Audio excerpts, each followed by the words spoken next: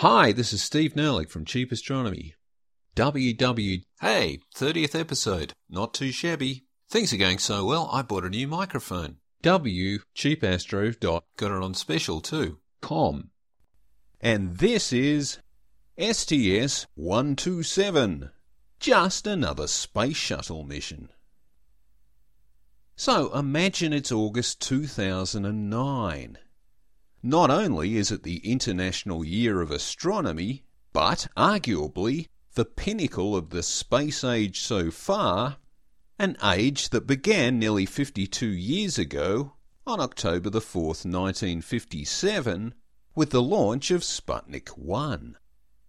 In August 2009, there was a growing feeling that all might not be well with the US manned spaceflight program, since you had the impending retirement of the space shuttle fleet just round the corner, and nothing yet clearly indicated as the next step. But this isn't really a new thing.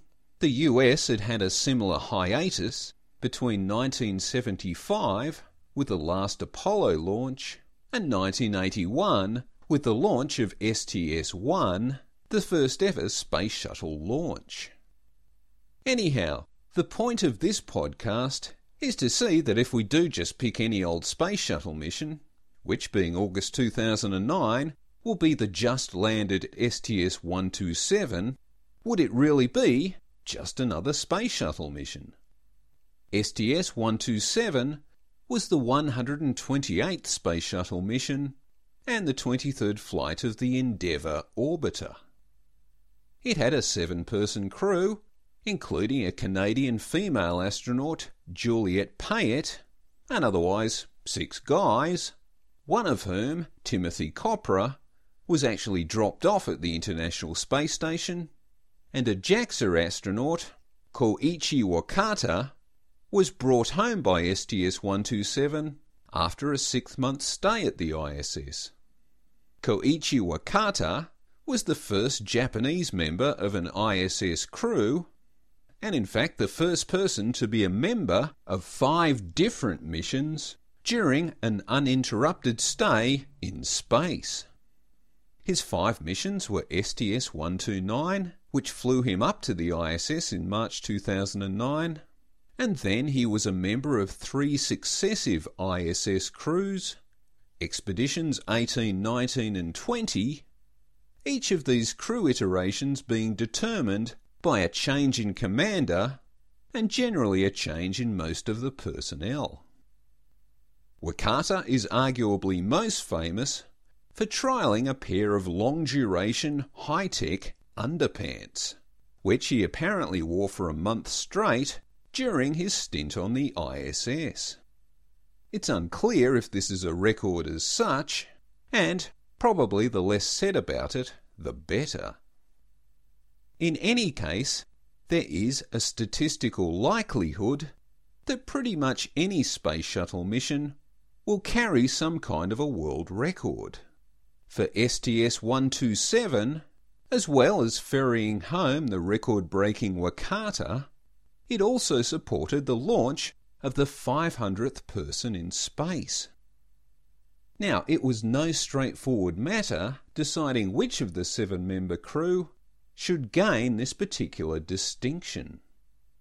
Prior to STS-127's launch, 498 people had flown to space, comprising 51 females and 447 males. So, to decide which member of the crew would be the 500th, firstly there was an obvious process of elimination, since 3 of the crew could be immediately excluded, having each flown to space previously.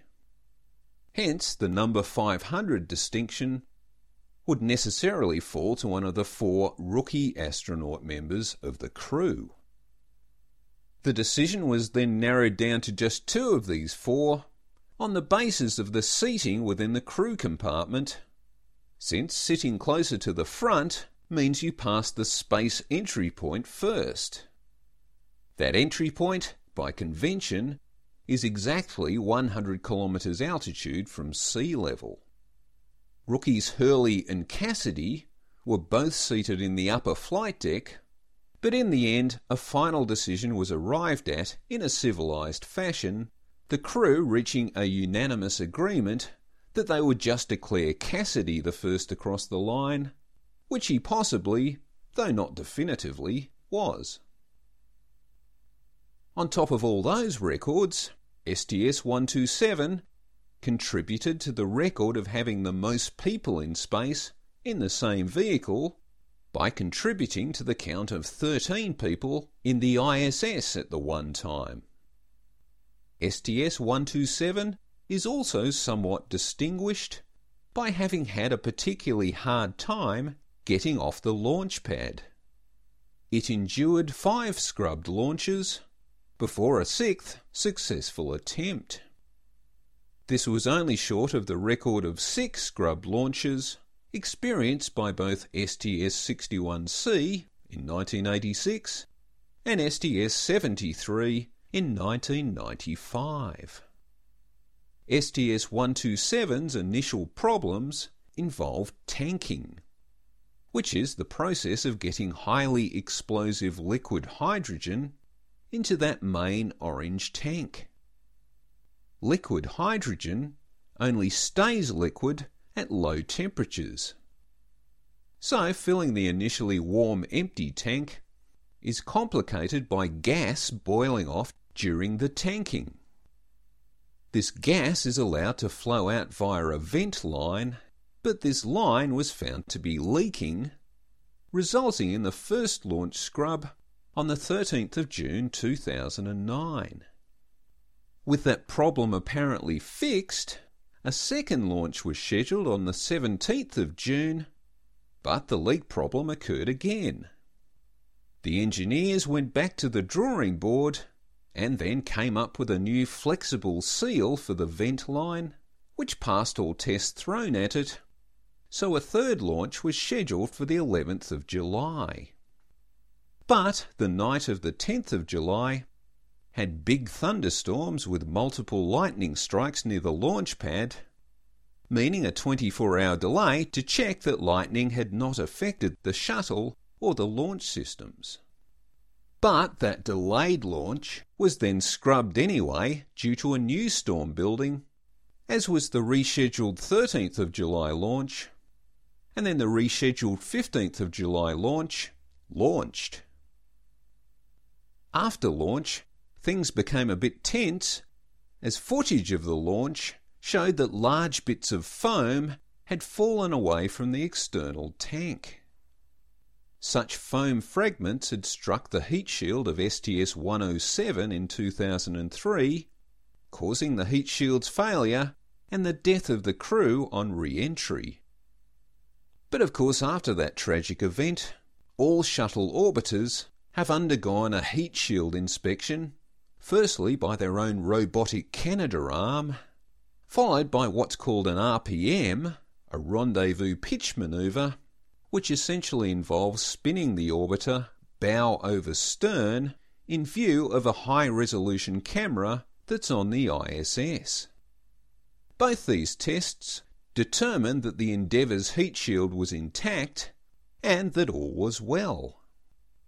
And from there, STS-127 went on to carry out a successful mission. It delivered the final component of the Japanese science laboratory Kibo, this final component being the exposed facility, which would allow experiments involving exposing things to the vacuum of space. It also delivered the LiDAR ranging system, manufactured by SpaceX, to trial a docking system which will be used by the commercial SpaceX Dragon reusable cargo carrier, which is planned to send supplies to the ISS after the retirement of the shuttle fleet. And after all that, STS-127 landed, with no dramas, on the 31st of July 2009. So, in a nutshell, there was a bunch of stuff this mission had to do, and it got it done. It really was just another space shuttle mission. Indeed, it's unfortunately likely that the most memorable factoid of the mission will be Koichi Wakata's high-tech underpants. But look, if I had been asked to do a targeted search of the most memorable space shuttle mission in 2009, I probably would have picked STS-127 anyway, just because of the Day 6 wake-up song. This was a short soundbite played for Juliet Payette in recognition of her young son's favourite TV show, which went like this. 5, 4, 3, 2, 1.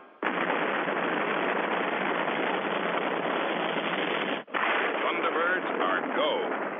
Good morning, Endeavour. And a special good morning to you today, Julie. Good morning, Shannon. That was a beautiful song from Kids Show for my son. Thank you. Thanks for listening. This is Steve Nerlich from Cheap Astronomy, www.cheapastro.com.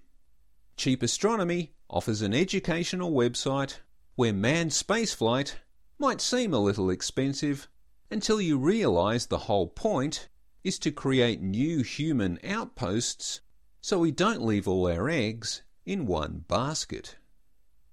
No ads, no profit, just good science. Bye.